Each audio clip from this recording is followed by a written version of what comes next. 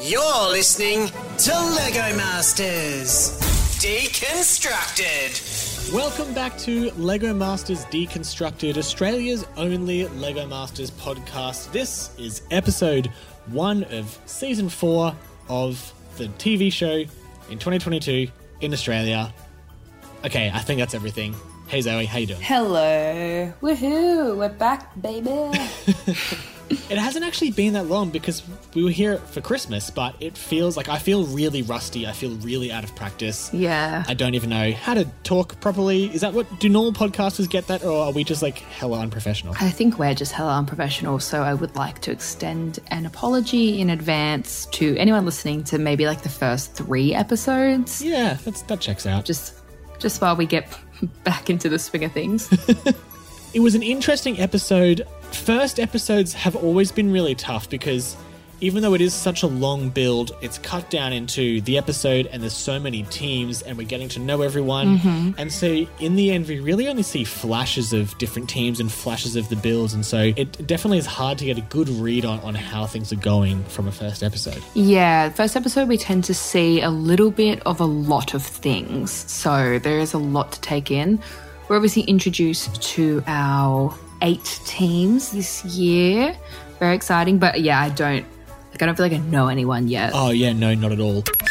We got to start off with a little, some previews of what's coming up in the season, kind of like a mini trailer. Mm-hmm. Honestly, maybe they do that every season and I just forgot, but it felt new this time. So do you want to talk about some stuff that we saw real quick? Yeah, a couple of things I wrote down. Well, there are a few things that we had already seen in trailers that we sort of mentioned last episode, like the drones, being outside, being at the SCG. A couple of things I wrote down was that the over-under build is back. Oh. I don't know if you remember that from last season, but where they have to build half of it on top of the table and half of it underneath. Cool, okay. So keen for that because that's always an interesting one. Yeah. And looked like there was some kind of like hanging challenge, which we have seen the last few seasons where it's like suspended in the air.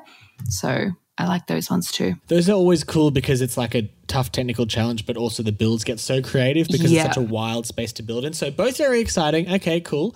As we have said, lots of outdoor challenges and also like Delta Goodrum's there. We didn't really get much more clarity on that from what we've seen in the trailer, but like she's definitely there. It wasn't a mistake. No, she's confirmed.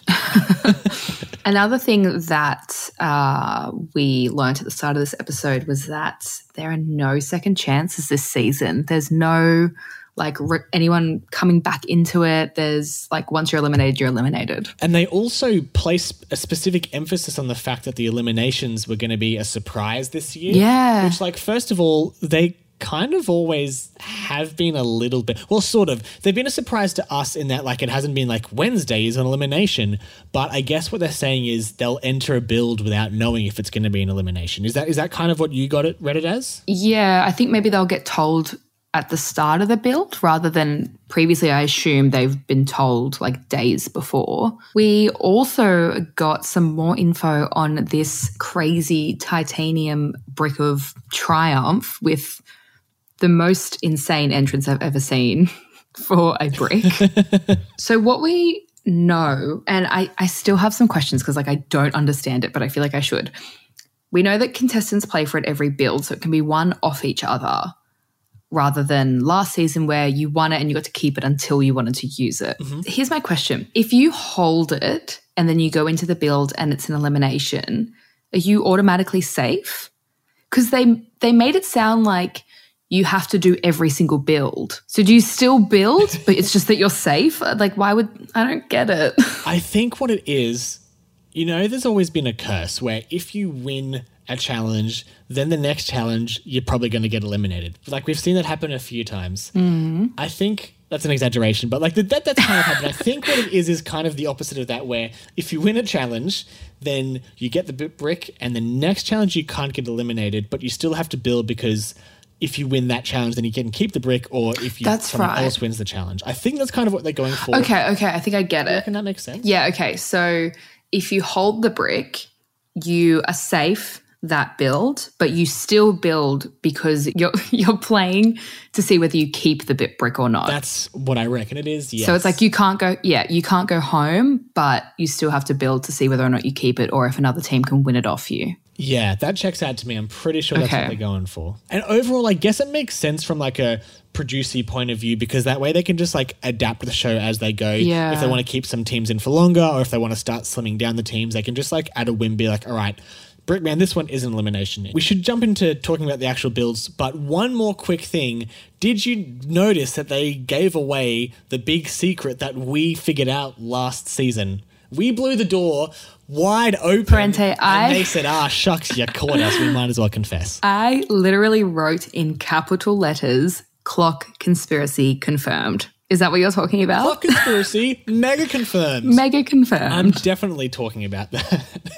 They had a shot where like Hamish was like looking at the clock waiting for it to turn on and then it turned on and I was like, knew Yeah, it. so if anyone has forgotten last season, we had this conspiracy that the clock is not shown at all times. So the contestants don't actually know how much time they have until they do an announcement. And this confirmed that conspiracy. It's not a conspiracy anymore. It's true. It's fact. Yeah, no. So here's a question then. Do you think they actually build for 16 hours, say? Because the contestants have no idea what time it is. They could be building for like 25 hours and they wouldn't for know. Sure. So here's my like double conspiracy. Now that we've been proven right once, I'm just going to go hard. Yeah. I think that obviously we've made the assumption that the challenges get broken up over a couple of days, and I think that's great. I don't want anyone to die building Lego. Love that. Yeah. I reckon though, what they do is they keep an eye on how everyone's going because obviously they as in like the show want pretty cool builds. They don't want lame builds. So I think if they're keeping an eye on things and contestants are really struggling and it's like a harder challenge and they go, we should have given them more time, they'll just do it. They'll just give them a couple more hours and it's kind of in everyone's best interest, right? Yeah, because the contestants can do a better build and then the audience gets to see better builds and gets to see people's ability better. I reckon they totally do it. 100%. And like, we're not trying to cause any controversy here, Channel 9. We think it's a good move. We think it's smart. We like it. But that's absolutely a conspiracy. Yeah, for sure. First challenge, 16 hours. And that seems longer than usual for a first episode, was it not? I feel like the first ones have been pretty long, although we've often had like a split challenge for the first one where they'll build and they'll get a twist and they'll build it for a few more hours. Yeah, that's true. Like two parts, yeah. Yeah. So this one was like the pool of destiny / drain the ocean / what's at the bottom of the ocean vibes. And they had this like massive pool and there was a shipwreck in the middle and then there was like 8 circular platforms around it where the teams had to build. It would then be filled up with water and then drained to reveal the builds. Pretty sick, in my opinion. I liked the idea a lot. I thought they made a bit of a joke about it, but the water drained like super, super slowly. So slow. And like if you sort of kept an eye on it, I reckon it would have taken like half an hour to drain, right? Like it was really, really slow, which of course it is. There's a lot of water in there. Yeah. But I was like, okay. It was also really high up. I think they said it was like the pool was like 3 meters deep, which I mean, we will talk about later, but that's hard to build for. Like that definitely stuffed up a couple of the teams. I wonder if it needed to be that deep. I definitely want to circle back to this point and we'll get to it in a little bit because I have some thoughts about the whole pool depth thing. Pool depth gate, we'll call it. Pool gate, depth gate, something like that. We'll come back to that in just a bit. Let's jump to Alex and Caleb. They did the big sea worm thing attacking the 3 free divers. Okay, I know I said I wanted to circle back to pool depth gate, and I'm going to do it right now because they were a good example of it. Okay. So a lot of to-do was made about how the models are going to look when you're looking at them from up above in the pool. Yeah. Alex and Caleb are an example of that. Henry and Joss are another really good example of that, where Brickman said, hey, you should change your model because you're going to be looking at it from above. Yeah. And when he said that to the first team, I was like, oh, that's an interesting note. But then Hamish kind of went around and every team sort of had to be told this thing. Yes. So my first point is like, sounds like someone explained the challenge badly. Yeah. Like if every single team is getting a fundamental thing wrong, something's happened there and halfway through the build, the producers have gone, oh no. We're not going to be able to see any of them. Yeah. And so I'm really not interested in holding that against any of the final builds, really, because it feels like it was kind of a miscommunication. No one's at fault, but that's low on my criteria list.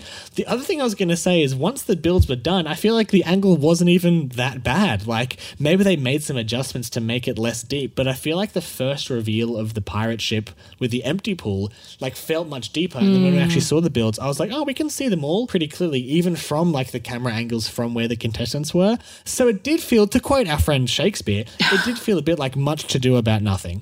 Much ado about nothing. I'll edit that.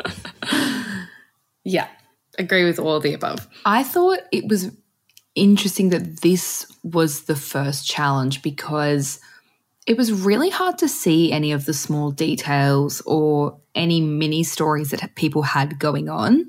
And so I think Alex and Caleb did a good job of having like one main thing and not focusing too much on smaller stories because there really wasn't an opportunity for anyone to see them. I think that's a really good point, yeah. All the builds that stood out were the ones that felt like it was a core centerpiece, as you said, and then there were a couple of builds that were a bit more like a diorama with lots of things going on, and it just wasn't a great showcase of that. I also really liked how their sea worm was like bright red and like they use a lot of contrasting colours, so I'm interested to see where they go because I feel like they understand like colours really well. For sure. I think Alex and Caleb are going to be a super interesting team. I liked the big dune energy of this worm that we had. I wonder if that was intentional or not. I'm going to say yes, it was. But yeah, hard to say too much. I'm sorry, guys. We just didn't see too much of it, but we'll keep an eye on next episode. Let's jump to Lexi and Rachel. Very interesting.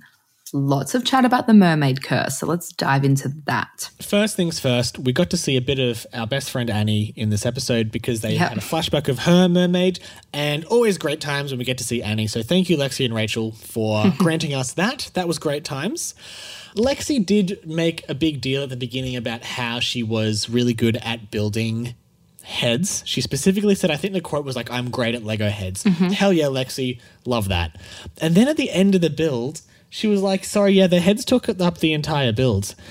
Hey, Lexi, that seems like you made your own bed, if I'm honest.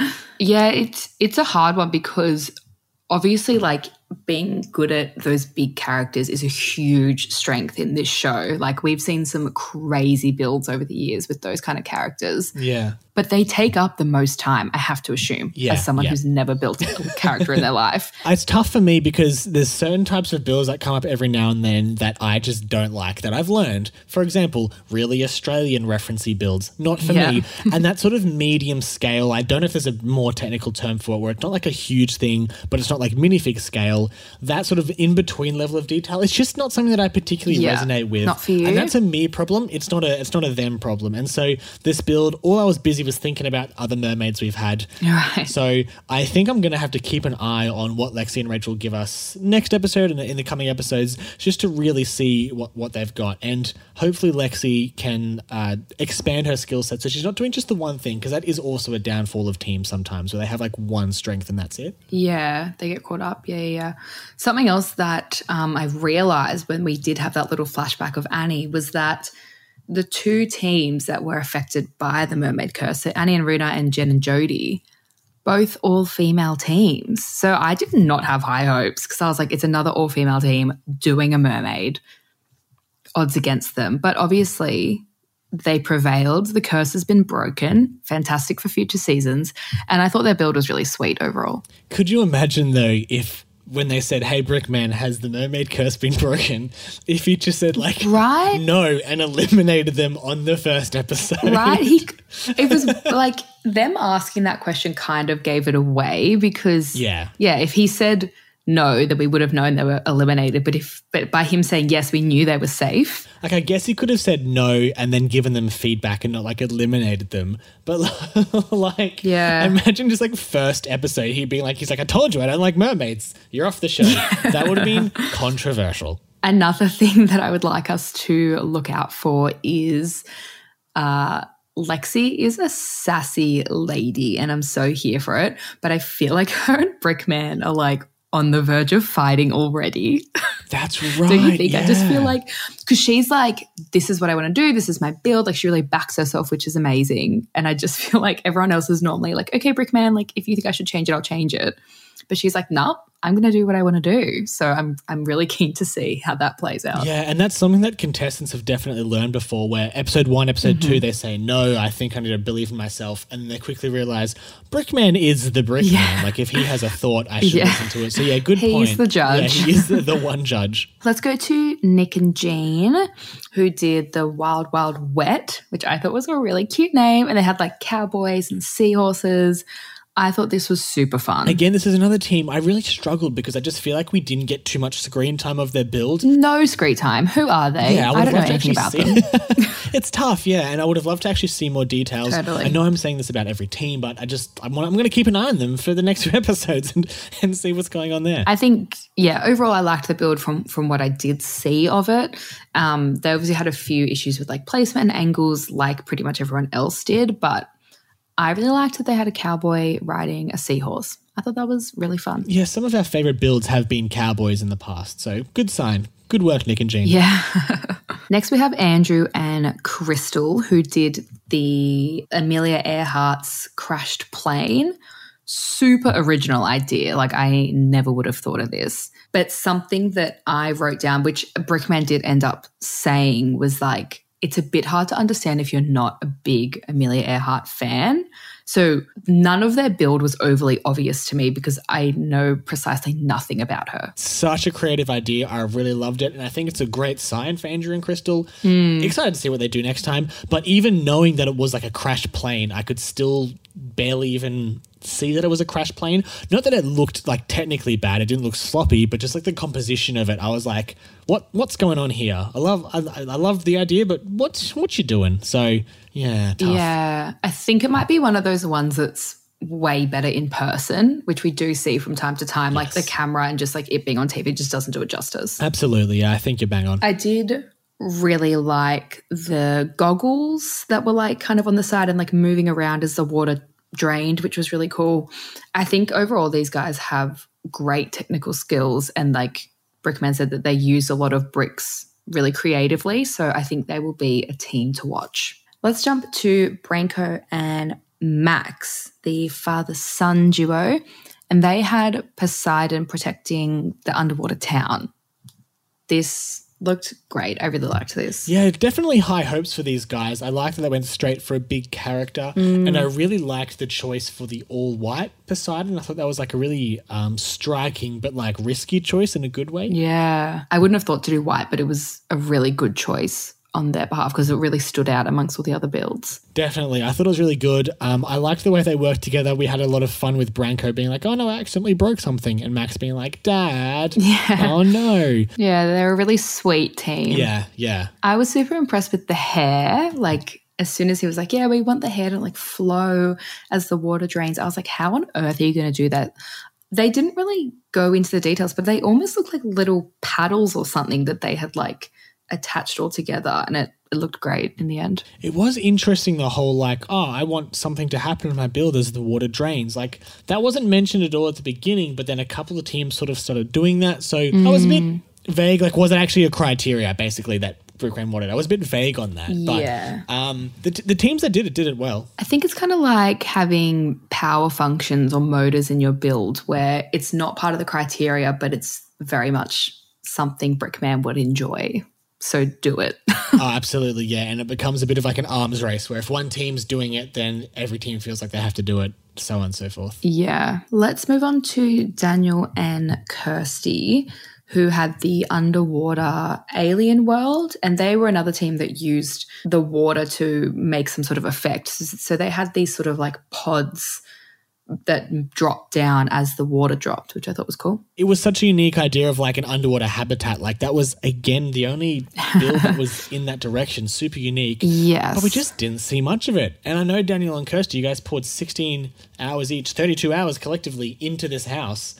And I just barely got to see it. But what we did see was kind of cool. Yeah, I think it's a prime example of one of those ones that had lots of little details and like a like lots of stories going on, so you kind of need to be able to see it up close. So from far away, it just didn't do it justice. Exactly, yeah. The alien was super cute.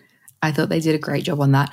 But I almost think they could have made it bigger. Like maybe if they'd simplified the overall story and then made the alien like a bit more of a bigger feature, it would have been easier to follow. Yeah, just a bit more scale overall. We'll go to Trent and Paul, who, for starters, had a Lego-themed wedding that looked gorgeous. I think instantly Trent and Paul are like the ones to beat. Or maybe not the ones to beat, but like a very strong team. They're up there, yeah. Like combined Lego experience between the two of them, and also, as proved by this first build, great taste in Lego as well.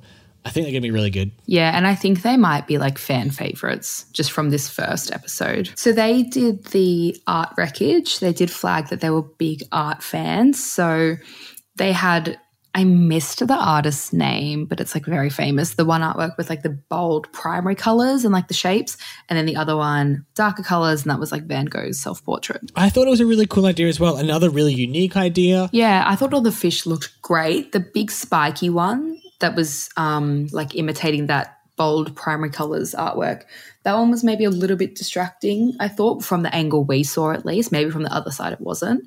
But the actual artworks and like the sort of chest they had them coming out of looked amazing. They're another team that like understands colours and composition really well. And also just the idea of like a chameleon fish is very funny and very smart as well. Yeah. Something else I noticed with them was the way Brickman pronounced a particular word.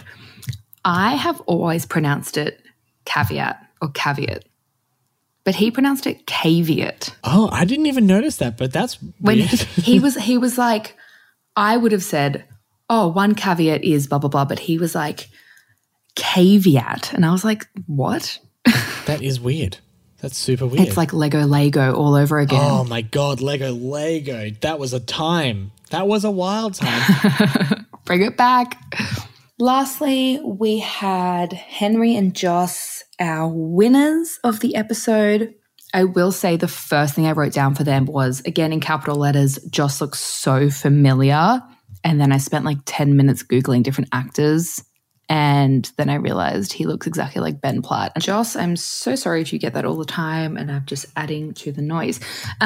These guys did the sea serpent in the coral reef with like the one little scared fish. I thought this was super cute storytelling, very Finding Nemo vibes. I really liked it as well, yeah. Like I had some ideas in my head of who I thought my favourites were, and these guys were definitely on that list. The execution of that serpent, like technically and aesthetically, I really liked it. I think the way they dealt with Brickman's reposing criticism was really good. Yeah. Like they found a way to make it work without having to throw out too much time. I thought that was really good as well.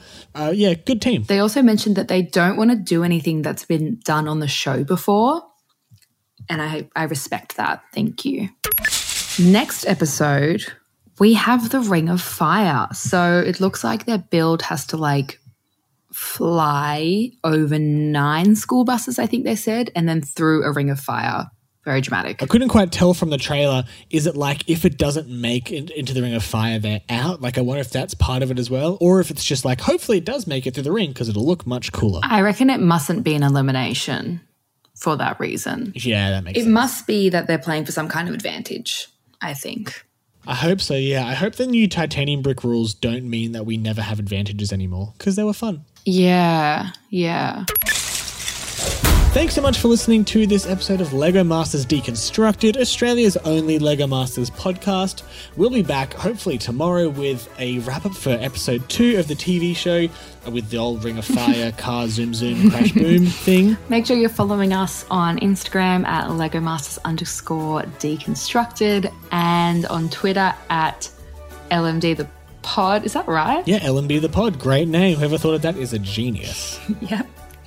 If you haven't checked out any of the previous episodes of this podcast, worth taking a look. There's a lot of good stuff in there. Most of the interviews are probably going to be worth it. A lot of good tips we got from last season's contestants on like how to apply and that sort of thing. That was a recurring theme. So if you're thinking about being a LEGO Master yourself, there's a whole archive there for you to plunder. Thank you so much for listening, and we'll see you next time. Bye.